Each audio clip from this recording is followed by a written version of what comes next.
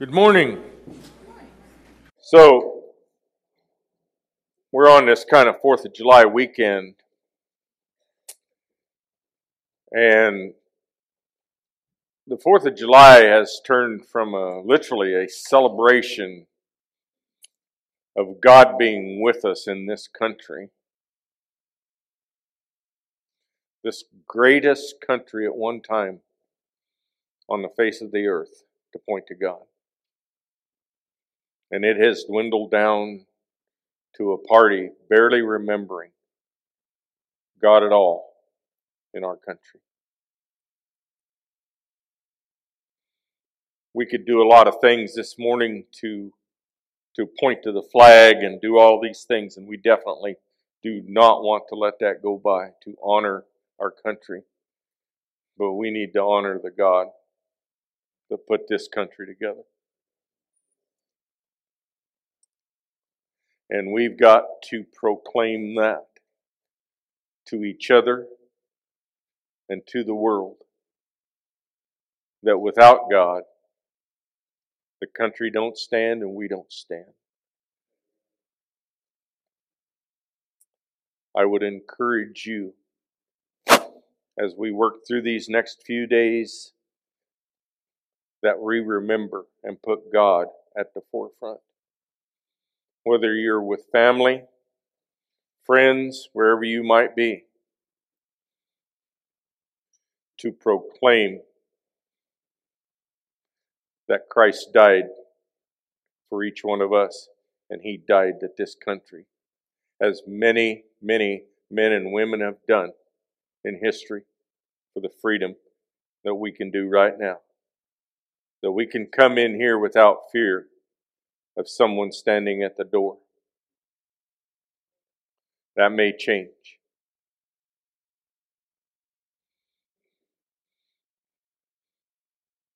Put God first. Put God first. He built this country. Men and women built this country solely on the Word of God. Let's do the same thing. Let's do the same thing. As I seen this morning, and as we were working through Hebrews, and we're talking about Jesus Christ is the same yesterday, today, and forever, I wanted to put this back up because we know that Christ was in the center. And the first point of that is Christ in our center. Do we keep Him at the forefront right here? And on each side of Christ was hung a couple of gentlemen who were not nice guys. Not nice guys. Both of them rejected Christ at first. Both of them belittled, literally spat on Christ as we see it. But as Christ hung there with no retaliation, and He could have done that, He didn't call down the angels. He didn't take Himself off the cross. He stayed there for each one of us. He did that, and He did it willingly. He did it obediently. But in the end, one of those gentlemen on each side, eyes was open.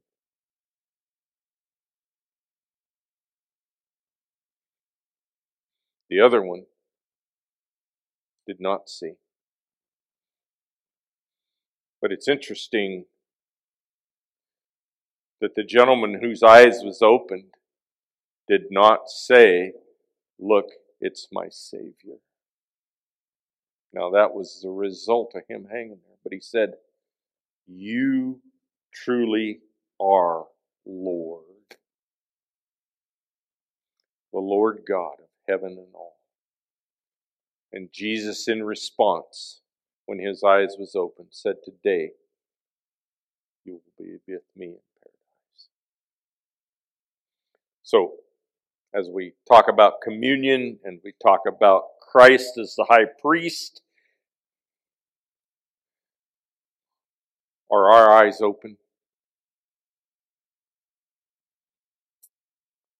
Or are we sitting there still rejecting Christ? You know, the invitation was put out, we'll give it again. If you don't truly know this Lord and Savior, if you haven't committed your life, that one-on-one personal thought of Jesus Christ forever and always, today's the day. Today's the day. Seize it. Grab a hold of it. Know it. Precious God and Heavenly Father, Lord, as we open your word and we look at your word this morning, as our hearts are melted and formed, Lord, may our minds be cleared. May these other thoughts of celebrations, of lunch, whatever it might be, may we focus intently on your word, on you. Lord, I can stand up here and do a lot of talking and presenting and all of this, but Lord, I can't do it. You have to do it. And we invite you to do that. Get me out of the way. Get each heart here out of the way. Open up those hearts and minds to look solely to you, to listen, to hear, and to do with your word, Father. The Scripture says, what a great thing to say in our lives is that for me and my house, for me and my country, we will worship the Father, the God of all. Thank you, Father. May your word pierce our hearts today for your glory, your honor, your sacrifice. In that precious name of Jesus' blood we pray. Amen.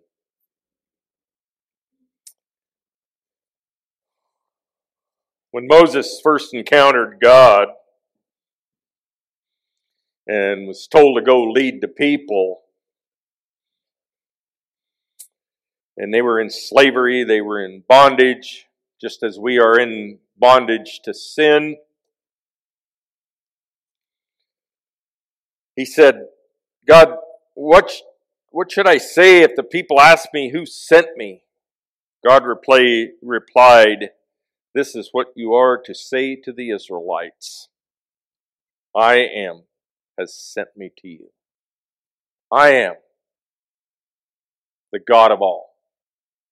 If we could go out the door today and take nothing else with us, that would be a phrase to keep right here. The great I am has done it and done it all. He sends, he beckons, he calls, he opens the door. He comforts, he guides, all of these things. And then we get to this point where Jesus comes onto the scene.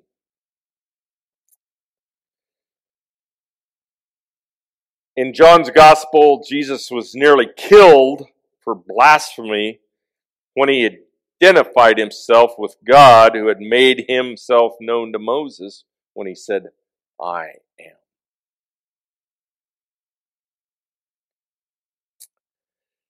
John 8:58 and 59 says, I tell you the truth, before Abraham was born, I am. At this, they picked up stones to stone him. Are we willing to take that stand with Jesus? Are we willing to stand firm on the word and know that Jesus Christ is Lord? Elsewhere in John's Gospel, Jesus made 7 profound I am statements. I am the bread of life. I am the light of the world.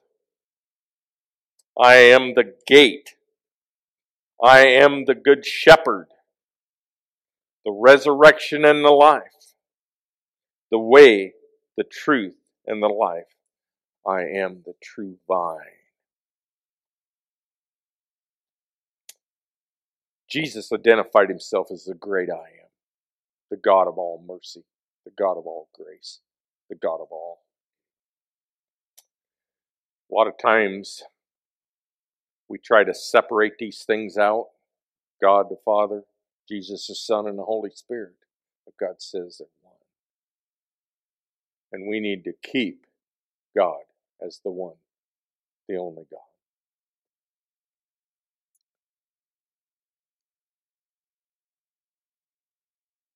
Jesus is truly Lord, the true Lord of all things. As a result of hanging on the cross, the result was our salvation, our freedom, the gift, the precious gift of Jesus himself.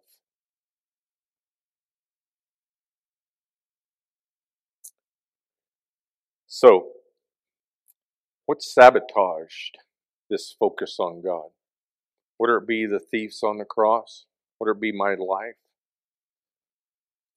What sabotages that focus that we have, that we lose when it comes to? What have we been sabotaged with in this country to lead this country so far from the Savior? Many different things. But most of all, it goes back to the gospel. As in Hebrews, we've lost the commitment, we've lost the love, and we've lost this desire to reach out and let Jesus Christ rule in all things. Many things distract us, distract our focus. Some of you historians would probably know this better than I do, but it's a great story. But it so reflects our hearts sometimes when it comes to the fact that we get distracted pretty easily. Back in the early 1900s, late 1800s, Russia was ruled by the church. Good, bad, or indifferent really doesn't make any difference. What we're focusing on here is, where is our focus? Well, the church was ruling, and I believe it was the Bolshevik Revolution that came out of this. And these people who did the revolution was able to do it because internally the church were arguing. Their focus was not on their mission. They were distracted. I see a lot of that right now. We're distracted. We're not focusing on the mission. And it's interesting, we would think that the church would be distracted possibly by doctrine, theological differences, different form of preaching, whatever it might be. They were bickering internally about the size and the length of the candles. And yet the world was changed because their focus was not on the mission. Our mission is to proclaim Christ in our lives, to keep Jesus as Lord and Savior in our all.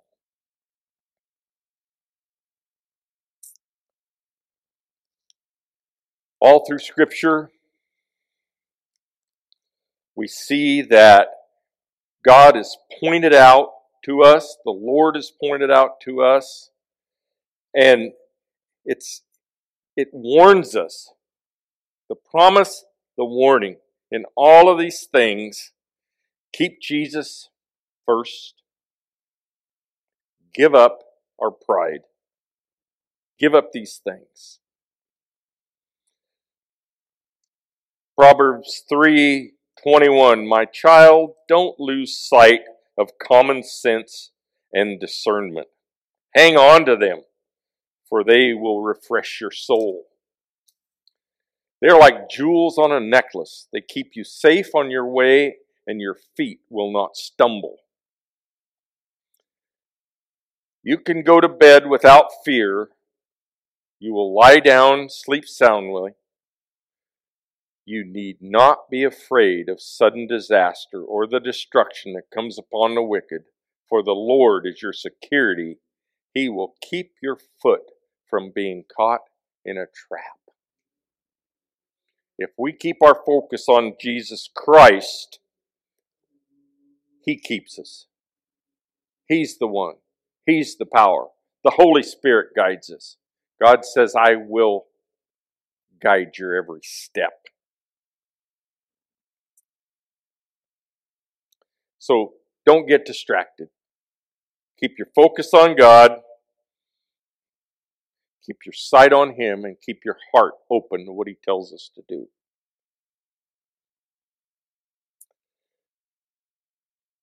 Our message has been throughout Hebrews, the promise and the warning. All through this gives us promise of Jesus Christ and a warning against falling away, forgetting, becoming lazy. Just kind of, I'm okay. I'm okay. And yet Christ says, here I am. Come to me, you who are burdened, and your burden will be light. Promise and a warning. Today's focus is going to be on Hebrews 4:14 and 5:10. And here again, we get back more of the promise that Jesus Christ is the one and only. He's one with God, and He beckons us to be one with Him. We're going to start out, we're going to go back to the last two verses from last message. For the Word of God is alive and powerful. It is sharper than the sharpest two-edged sword, cutting between soul and spirit, between joint and marrow. It exposes our innermost thoughts and desires. Nothing in all creation is hidden from God. Everything is naked and exposed before His eyes, and He is the one to whom we are accountable. So what are we doing, communion? What are we listening to the Word? What are we reading the Word? God knows every thought. He knows every desire. He knows every last thing that goes on in us. Always. I might be able to hide something from Casey. Casey might be able to hide something from me. But neither one of us will hide the slightest thing from the Holy Spirit. Not one thing. Is our desire to reach out to Christ, or is our desire still focused inwardly?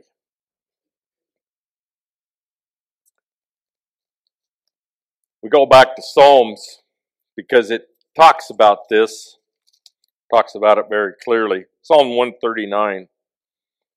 O Lord, you have examined my heart and know everything about me. You know when I sit down and when I stand up. You know my thoughts even when I'm far away. You see me when I travel, when I rest at home.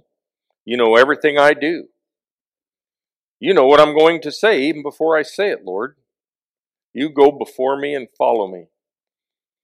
You place your hand of blessing on my head. Such knowledge is too wonderful for me, too great for me to understand. The one thing we need to understand and understand very clearly is God knows every step, every thought, every feeling. Do we keep God there, or do we try to hide something from Him? As we search through this, remember, sometimes our thoughts go astray. I know mine does. We'll be going along and we got Christ right here, and then pretty soon we're, boom, butterfly.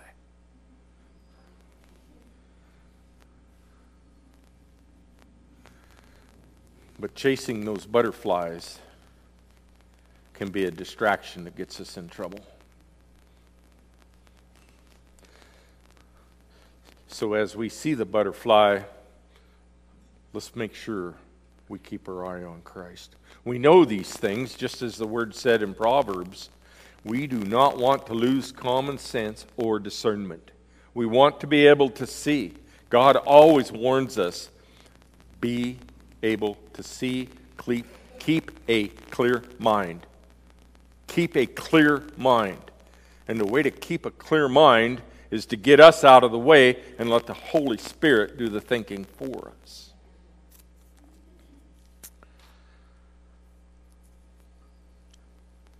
We can't run far enough to be from God. You know, we hear many people say, well, you know, I'm going to go here or I'm going to go there. The people are nicer. The grass is greener. All of these things.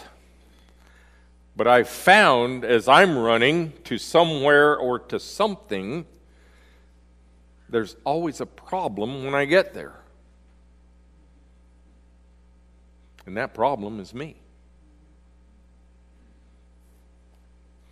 Further along in this Psalms 139, it says, I can never escape from your spirit. I can never get away from your presence. If I go up to heaven, you're there. If I go down to the grave, you're there. If I ride the wings of the morning, if I dwell by the farthest oceans, even there your hand will guide me, and your strength support me. I could ask the darkness to hide me, and the light around me to become night. But even in the darkness I cannot hide from you. To you the night shines as bright as day. Darkness and light are the same to you. You made all the delicate inner parts of my body and knit me together in my mother's womb. Thank you for making me so wonderfully complex. Your workmanship is marvelous. How well I know it. You watched me as I was being formed in utter seclusion. As I was woven together in the dark of the womb, you saw me before I was born. Every day of my life was recorded in your book. Every moment was laid out before a single day passed. This is the God we serve. This is the God who knows us inside, outside, everywhere, all the time. God is always near us. God is always near us. If I say, God, where are you? It's because I have wandered after the butterfly. God doesn't take a vacation. He doesn't take a nap. He doesn't go anywhere. He's always right here, right with me. He said, my spirit will be with you. I give it to you, to every heart. But if we don't empty ourselves, that spirit can't get in to fill us to the fullness of Christ, as the scripture says. Verse 14. So then, since we have a great high priest who has entered heaven, Jesus, the Son of God, let us hold firmly to what we believe. King James Version says, let us hold fast our profession. Can we just imagine today if every church member, every person in the body of Christ from the inception of the United States of America would have held firm to the Word of God, where the church would be today? The body of Christ. And yet so many church bodies are barely clinging on because we've allowed the world to creep in. Stand firm, the Word says. Stand firm on Jesus Christ. We say, but wait a minute. This is tough. We have all kinds of scenarios. But Jesus truly knew what it was like to be tested.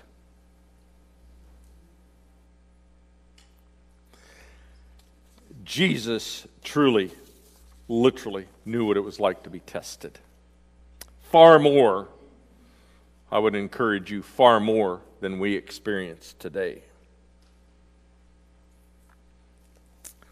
Luke 4, the temptation of Jesus. Then Jesus, full of the Holy Spirit, returned from the Jordan River.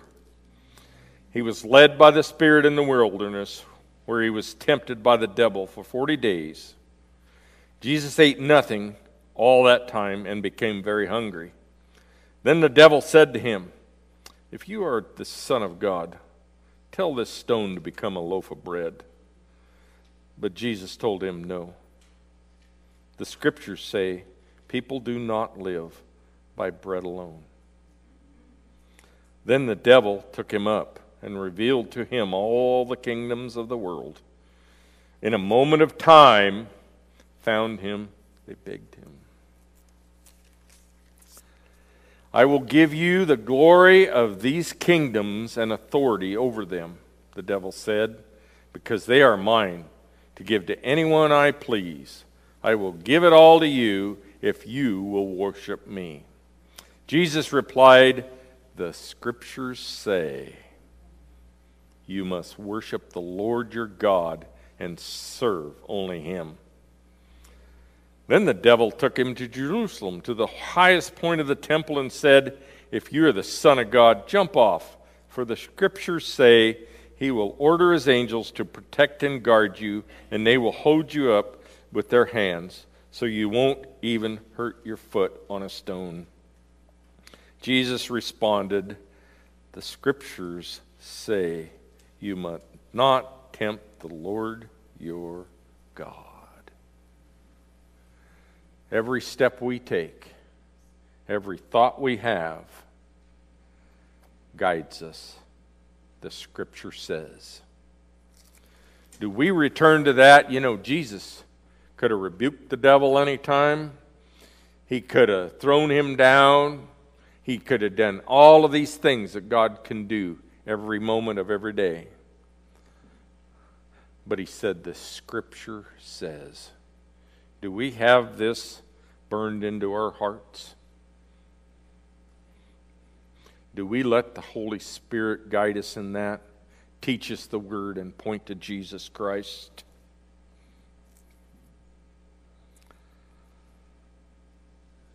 Verse 16. So let us come boldly to the throne of our gracious God. There we will receive His mercy, and we will find grace to help us when we need it most. Come boldly, confidently. I can't come before the throne of God on my own. There's nothing I can do. There's no work I can do. None of these things can be done without the blood of Christ. He bridged that gap. He is there all the time. Christ is the one that's advocating for us every day. The Holy Spirit is pointing to Christ. Christ, through His death and resurrection, was able to bridge that gap that the sin of man caused. Are we willing to reach out and take that? Are we willing to just empty our hearts and let Jesus Christ be our all?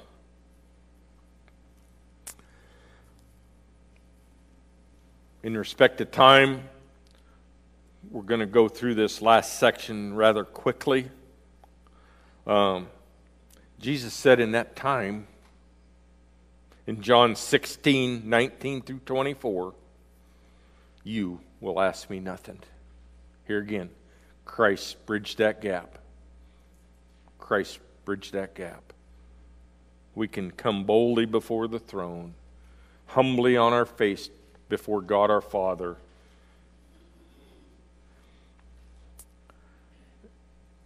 Jesus is the ultimate high priest, the ultimate sacrifice. Jesus is the ultimate high priest and the ultimate sacrifice. In the latter part of this chapter, chapter 5, while Jesus was here on earth, he offered prayers, pleadings with a loud cry and tears to the one who could rescue him from death. And God heard his prayers because of his deep reverence for God. Even though Jesus was God's Son, he learned obedience from the things he suffered. In this way, God qualified him as the priest, the perfect high priest. The key point there is Jesus learned obedience. Do we learn obedience through our trials and tribulations? Or do we say, why, God, did you let this happen to me? Or do we reverence God and say, God, if this is your will? When you pray God's will, do you sincerely ask him for his will? Or do we say, God's, your will be done, but this is what I have in mind. This is my thoughts on it. I would encourage each one of us. You know, there's lots of passages that reaffirm this for us, the body of Christ. I'll go through just a couple because they're really pertinent, because we need to learn to rejoice in these times of hardship, because we know the God of all mercy and grace. Romans 12:12, rejoice in hope, be patient in tribulation, be constant in prayer. Be constant in prayer. Praise God in these times. Do not be anxious about anything. That's Philippians 4:6 and 7. Again, Proverbs 3:5 and 6. Trust in the Lord with all your might and lean not on your own understanding. In all your ways acknowledge him. He will make straight your paths.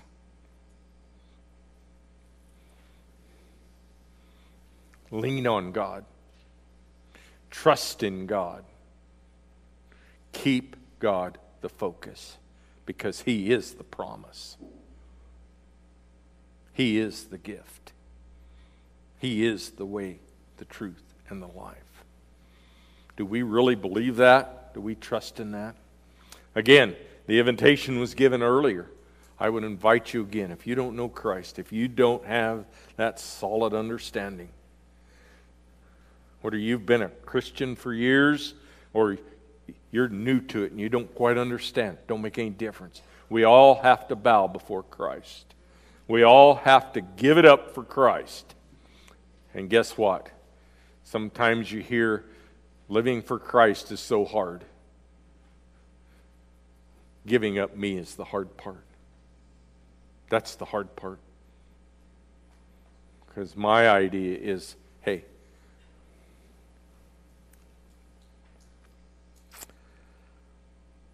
Psalms 23, Kim. Psalms 23, and we like to read all of Psalms 23 because it just states out everything that God does for it. But the very first part of Psalms 23 says, the Lord is my shepherd. I'm a sheep. I'm dumb. I go places I shouldn't. I get stuck in the mud. I do all of these things. But the Lord is my shepherd because He provides everything. He guides me. He leads me. He takes me by the hand.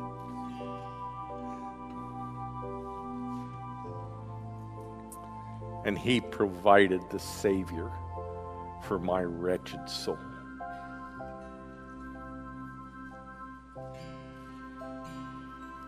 If you could go through this week again, keep God, God, the great I am, Jesus Savior, Jesus Redeemer, Jesus Advocate for me, for me. Praise God in all things.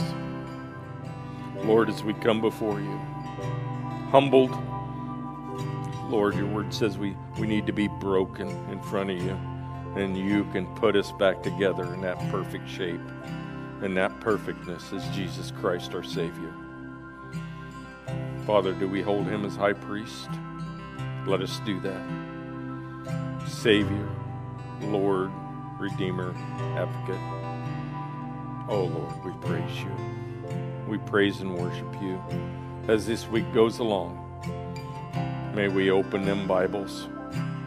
May we seek out the Scripture says, that we might have an answer every time we're asked. The gospel, the good news, Jesus Christ and Him died and resurrected.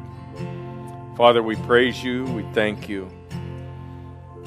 May we go in the peace, the knowledge, and the understanding that you are truly the God of all, the great I am. We praise you and thank you on the blood of our Savior, Jesus Christ. Amen.